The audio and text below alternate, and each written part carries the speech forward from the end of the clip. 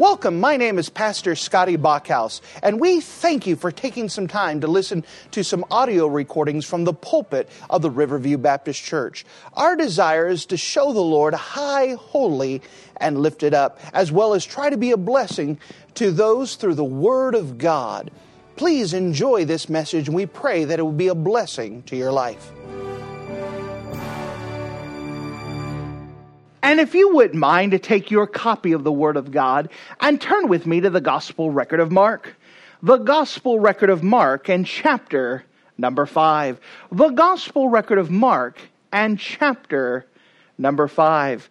We are so thankful to be able to walk through this Gospel record, and it's taken us all this time to get to chapter 5. Just walking with Jesus Christ as He walked in this earthly ministry to see how He interacts with different folks, to see how different people respond, and to see the actions that He did and the miracles that He did. We now find our way to the Gospel record of Mark in chapter number 5. And if you wouldn't mind to look with me in the Gospel record of Mark in chapter 5, let us look starting at verse number 1. Mark chapter 5 and verse 1, the Bible says, "They came over into the other side of the sea, into the country of the Gadarenes. And when he was come out of the ship, immediately there met him out of the tombs a man with an unclean spirit, who had his dwelling among the tombs, and no man could bind him, no, not with chains. Because that when he had been often bound with fetters and chains, and the chains had been plucked asunder by him, and the fetters broken in pieces, neither could any man tame him. And always, night and day, he was in the mountains and in the tombs, crying and cutting himself with stones. But after he saw Jesus afar off, he ran and worshipped him, and cried with a loud voice and said, What have I to do with thee, Jesus, thou Son of the Most High God? I adjure thee by God that thou torment me not. For he said unto him, Come out of the man, thou unclean spirit. And he said unto him, What is thy name? And he answered, saying, My name is Legion, for we are many. And he besought him much that he would not send him away out of the country. Now there was there nigh unto the mountains a great herd of swine feeding. And all the devils besought him, saying, Send us into the swine, that we may enter them. And forthwith Jesus gave them leave. And the unclean spirits went out and entered into the swine. And the herd ran violently down a steep place into the sea. They were about 2,000, and were choked in the sea. And they that fed the swine fled, and told it in the city and in the country. And they went out to see what it was that was done.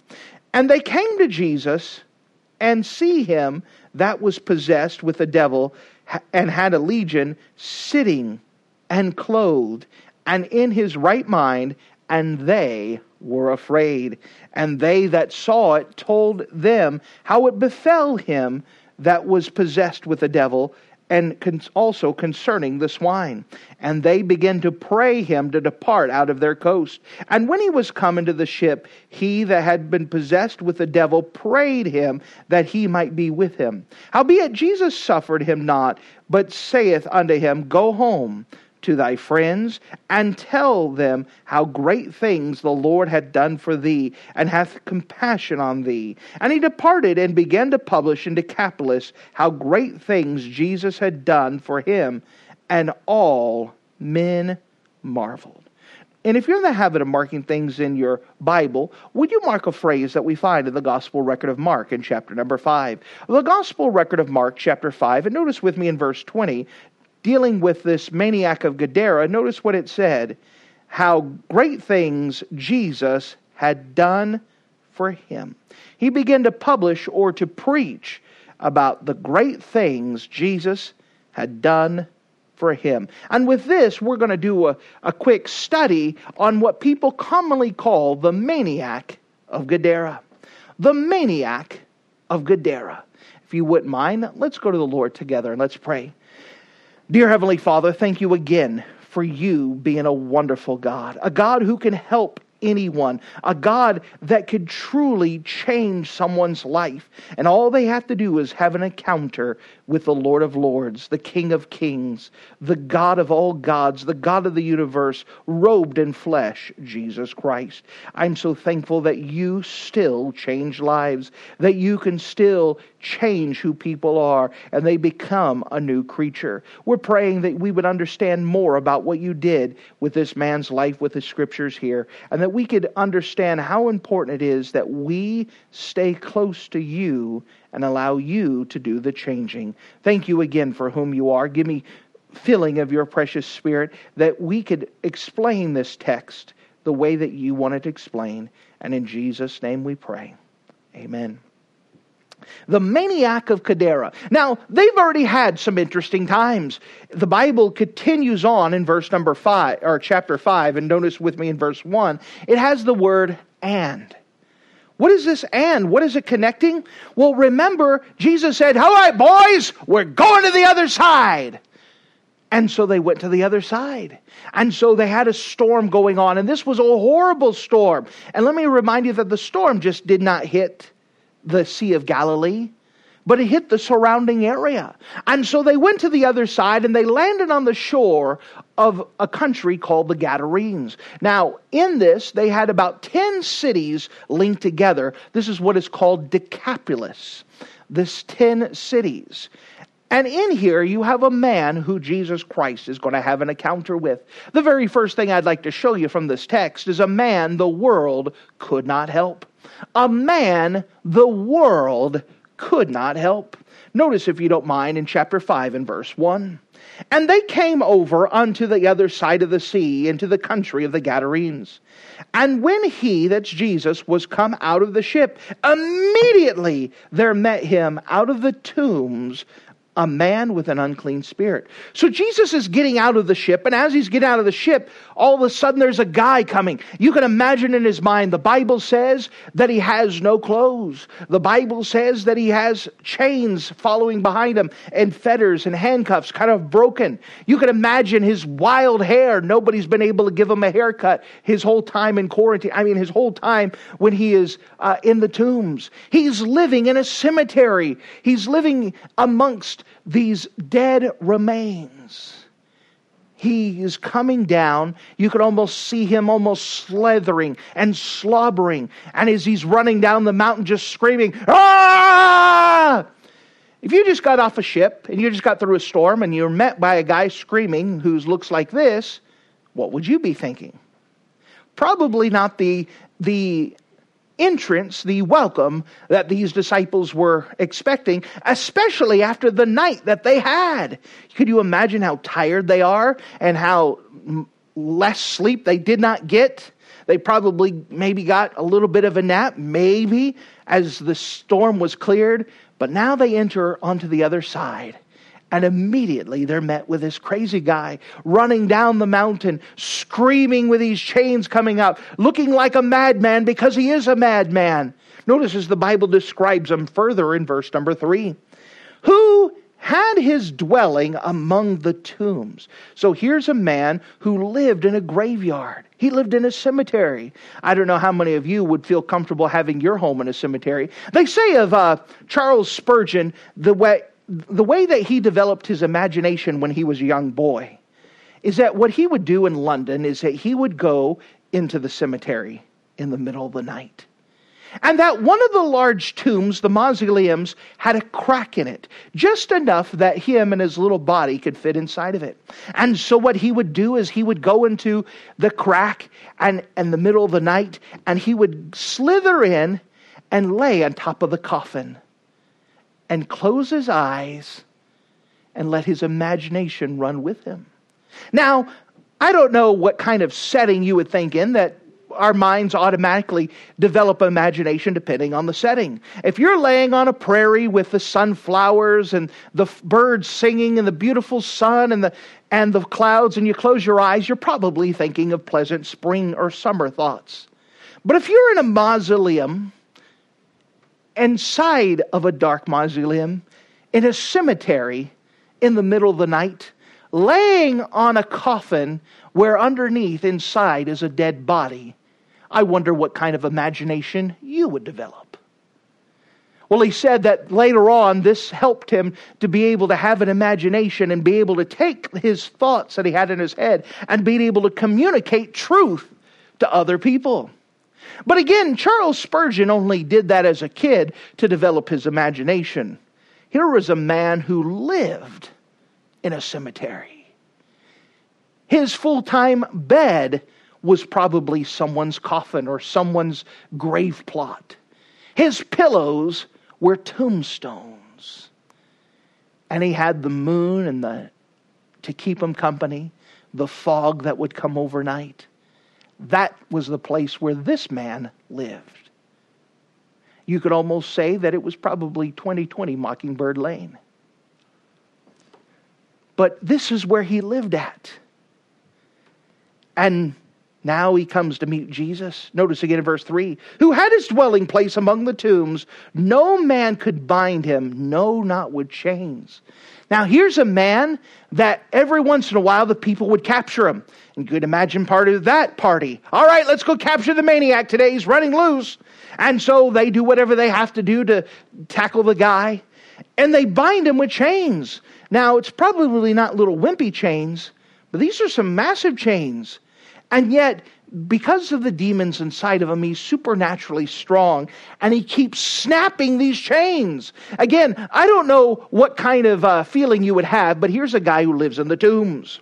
And you can imagine the guys capture him. He lives in the tombs, is already mad and crazy. And when you finally get him in a chains, he snaps them. You could just imagine that. What would you do? Probably not hang around him either. So here's a man, you can imagine having chains dragging after him. He's probably out of his mind. Verse number 4, because that he had been often bound with fetters and chains, and the chains had been plucked asunder by him, and the fetters broken in pieces, neither could any man tame him. That carries the idea that they could not sit him down and teach him manners. They could not house train him. This guy was crazy and out of his mind. This man was a man who was not in a good thing. And the people tried to help him. The world tried to come up with their answers. Now, it probably wasn't the answers the Bible had, but they were doing the best they could. Could you imagine someone, a bleeding heart, who said, listen, all this guy needs is love, so I'm going to invite him to my house, and we're going to sit him down at the table, and we're going to have him with our friends and family. And next thing you know, the dinner party's over because the tables broke. The chairs are all crumpled up, and the man's running loose in the town. Well, that didn't work. Some people had the bright idea, what we need to do is we have to confine him. If we could settle him down. And it shows many times they chained him up. That was their answer. They were trying to find some answers. They tried to tame him. They tried to imprison him. But none of it changed his condition. Notice in verse number 5.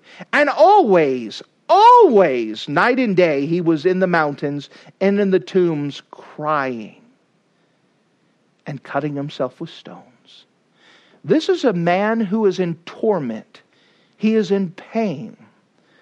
If you could allow a serious subject here, that we still have people who cut themselves. And the reason why, as I've been told by cutters themselves, the reason why they cut is because they have internal pain that they somehow need to externalize. They have to be able to express the internal pain. So here is a man. He's not evil. He's not wicked. But he is troubled. He is hurting inside. And no one can help him. Don't you think this man wanted help? Don't you think that he was willing to allow some people to try?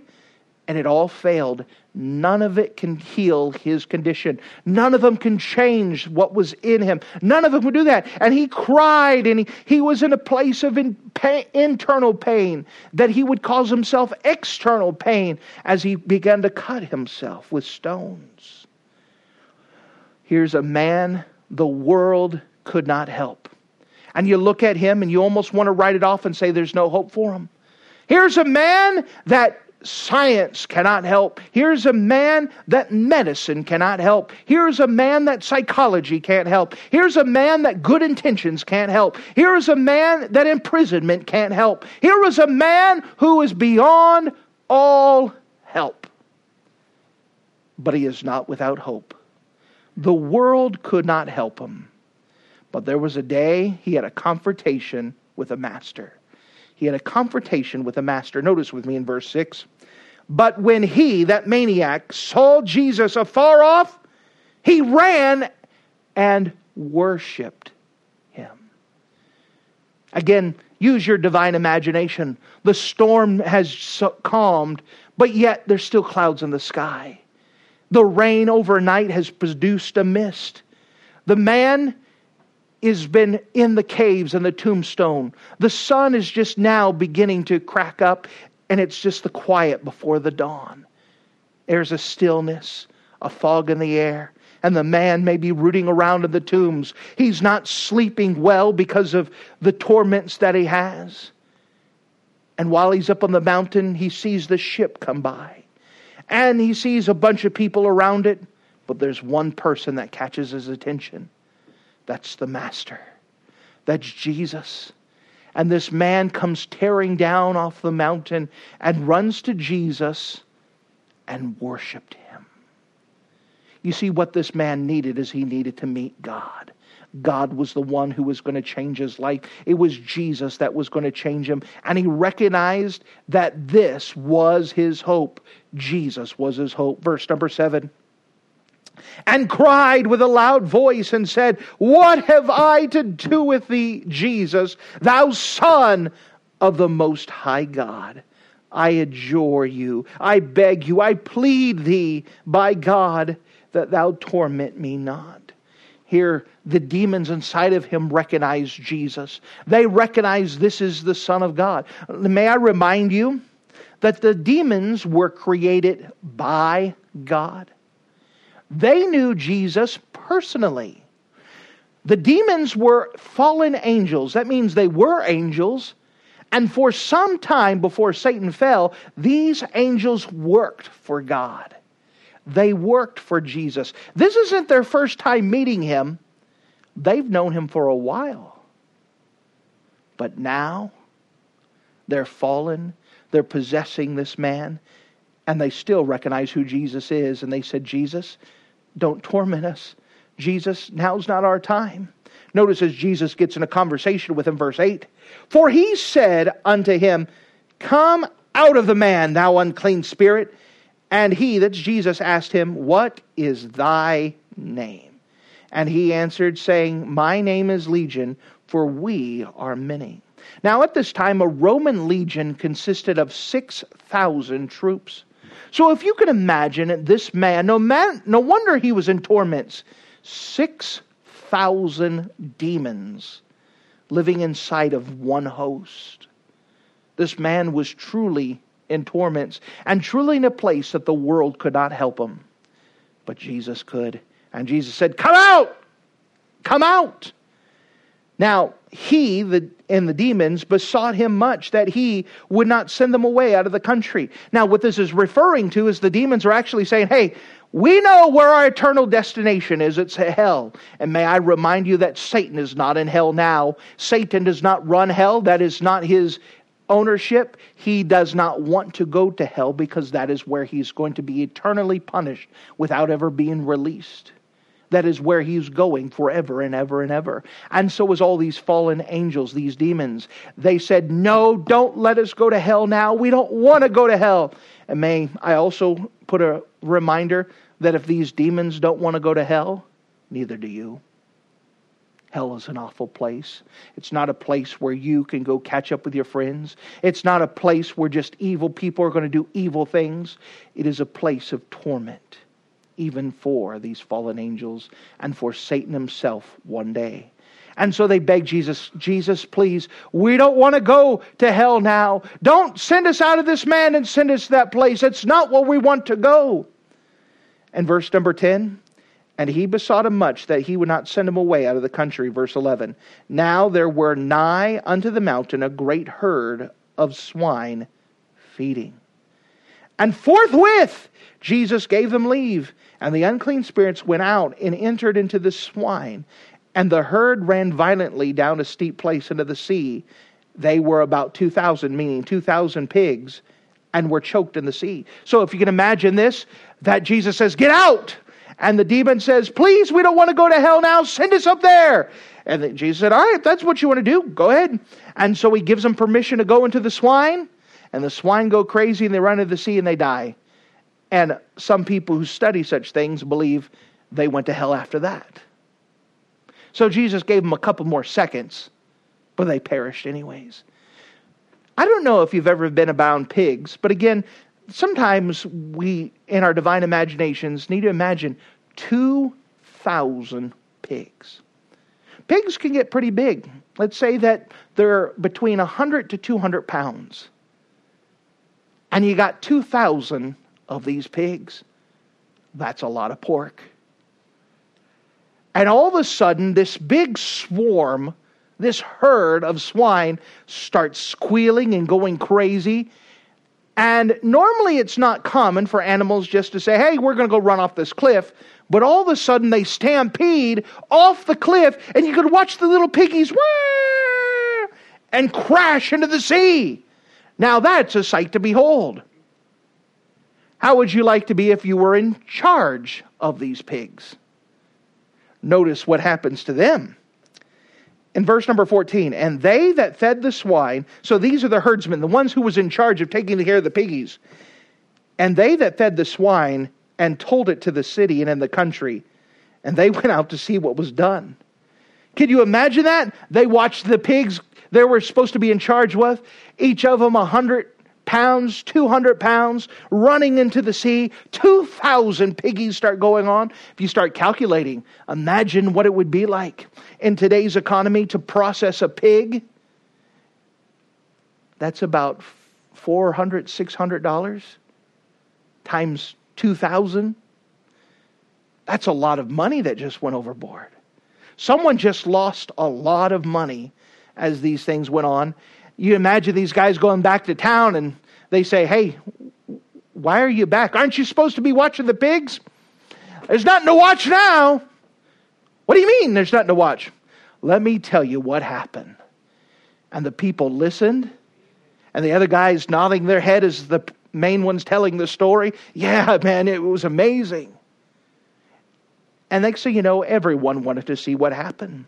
So we start off here with a man the world could not help. But then he had a confrontation with the master. Which brings us to the last thing here, the evidence of a changed life. The evidence of a changed life. So these herdsmen come in and they begin to tell everyone what happened. What an amazing story. And that story spread. And people from all around went to come see what occurred.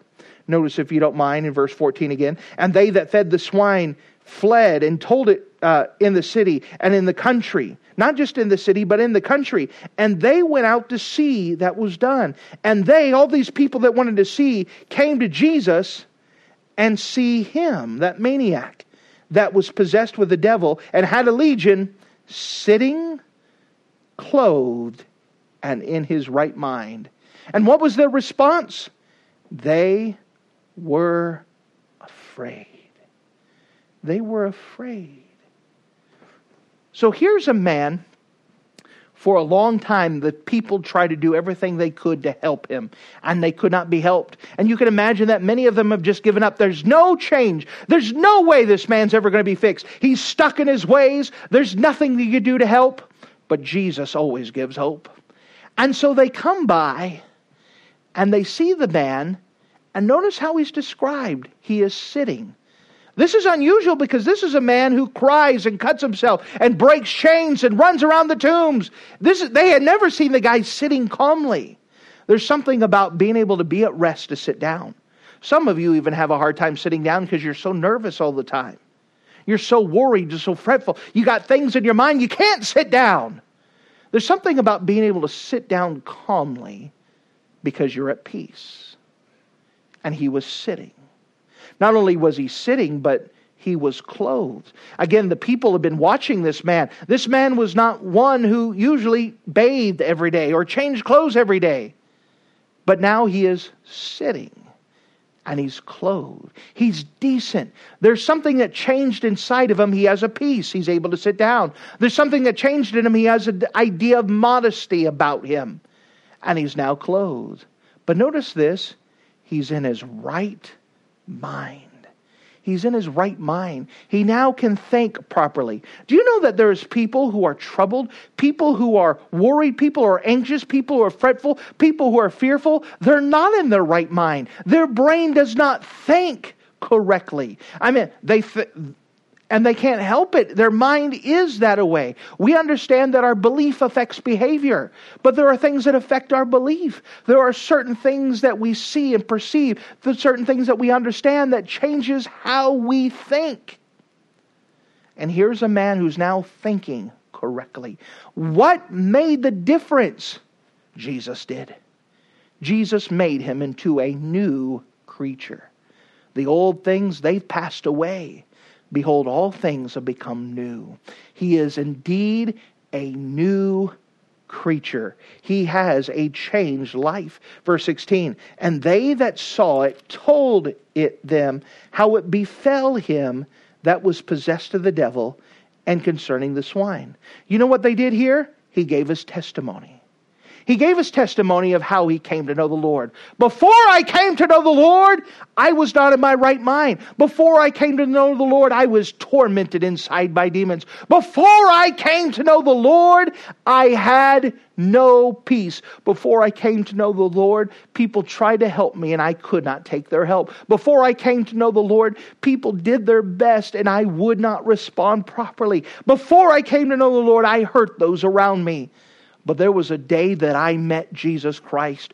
I met the Master. I realized that I deserved hell. I realized that there was something inside of me that deserved to die. And it was just a word spoken by the Master that He made me whole. He forgave me. He cleansed me. He forgave me. And I am now a different person.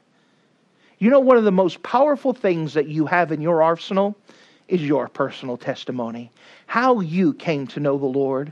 And let me tell you, your personal testimony has 3 parts. What your life was like before you came to know the Lord, how you came to know the Lord, and what your life is like now that you met the Lord. You know what happened? These men saw the change of this man. They heard his testimony. They witnessed his changed life. And they were afraid. They were afraid. What were they afraid of? Well, they were afraid the same thing can happen to them. You know, there's some people who don't want to change life. There's some people who enjoy the life that they live. But that enjoyment, it's so false. If they would be honest with them, they could say that there's something missing. And they don't need to be afraid. Jesus can fix them. By the way, notice what happens in verse 17. And they begin to pray him to depart out of their coast. You know what they do? They kick Jesus out. They throw him out of the land. They don't want him nearby. If you read ahead later on, next time Jesus comes back to the same coast, there's a whole crowd waiting for him, and they're ready to see him again. But at this time, their first contact, they don't want to have anything to do with Jesus because they're afraid. They're afraid that Jesus will change them when that's exactly what they need. Verse 8. And when he was come into the ship, he that had been possessed with the devil prayed him that he might come with him. However, Jesus suffered him not, but saith unto him, Go home to thy friends and tell them how great things the Lord hath done for thee, and hath compassion on thee. He says, go home. Why go home? Because the people who you live with, the people that's around you, are the people that know you best. And they are the ones that are going to be able to see if you're putting on a show or if something really happened to you. That's one of the greatest evidences that the Bible works, is the evidence of a changed life. The greatest evidence that what we say about the Bible that it's true is the evidence of a changed life. There's nothing that could reproduce that evidence. There's nothing like that evidence. There's nothing can stand up against that evidence. Watching someone who lives a life that is different, not because they're faking it, but because Jesus changed them, is the greatest testimony. There are some people who will not be reached because a preacher preaches a message, but they will be reached because they watch their wife at home become a different person. Because they watch their coworker at work change and become a different person. Not on the outside, but the people who are close to you, they know you. They're your biggest critics. They're the ones who are going to evaluate you closely. And if you show an evidence of a changed life because of your encounter with Jesus Christ, they will be convinced. And that's exactly what happened here. Notice with me in verse 20. And he departed and began to publish in Decapolis, those 10 cities, how great things Jesus done for him, and all men marveled. May I also point out that this man didn't get a theological degree. This man didn't get a course on soul winning. This man did not get instructions of how to influence people. But what he did is he just told his story, his testimony. Let me tell you about the time that I met Jesus Christ. Before I came to know the Lord, my life was a mess and I had no peace. Before I came to know the Lord, my life was a wreck and I hurt those around me. But I met Jesus Christ and He changed me within. I had an encounter with a master and He made me a new creature. Now I have peace. Now I think correctly. Now even the clothes I wear is different because I had an encounter with Jesus. Let me tell you, the greatest tool you have in your toolbox is your story, your personal testimony of how you came to know the Lord. And that's something that people cannot argue with. They cannot debate. Especially if people see for themselves something happened to you. Now, if you are saved, meaning you come to the place where you realize that you were a sinner and because of your sin that you've offended a holy, righteous God, but that Jesus was your only hope and you asked Jesus to save you or deliver you from the punishment you owed, to forgive you of your sins, if you are saved, you do have a testimony. But perhaps there's someone that doesn't have that testimony. Let me tell you that you need to have an encounter with Jesus Christ, and Jesus will change you from the inside out. Maybe there's someone that says that I'm saved, but inside here I hurt. Inside of here it hurts, and I'm tempted to show it on the outside. And let me tell you, people may try to give you advice and they may try to do stuff, but what you need most of all is you need to have an encounter with Jesus Christ. Jesus can have hope. You may have little hope in all different areas. You may have little hope that your circumstances will change. You may have little hope that your marriage is going to be fixed. You may have little hope that the pain that you have, the depression that you have, is ever going to go away. But let me tell you, Jesus is hope. And you need to have a personal encounter with Jesus. You need to get alone with the Master and say, Jesus, you change me. You cleanse me. You fix my thinking. You make it right. That more than you need a preacher, you need Jesus. More than you need good, kind words, you need Jesus. More than you need therapy, more than you need medication, you need Jesus. And when you have Jesus, He'll make you a new creature. Old things will pass away. Behold, all things become new. Thank you for listening to this audio message. This is Pastor Scotty Bachhaus, and I encourage you to take this information that you just received and make a specific decision to follow after the Lord. If you don't know Jesus Christ as your Savior, let me beg you to take the time to receive Jesus Christ for the forgiveness of your sins. If you are saved, I encourage you to make a decision in your life to help you get closer with the Lord. If there's anything specific we can do to be a blessing or to pray for you, we encourage you. Look us up on the internet at riverviewbc.com. Once again, that's riverviewbc.com. Or if you would prefer to call us, you could give us a call at area code 920-530-6308. Once again, that number is 920-530-6308. If there's anything we can do to be a blessing or an encouragement to you, please let us know. We would love to make ourselves available. Thank you.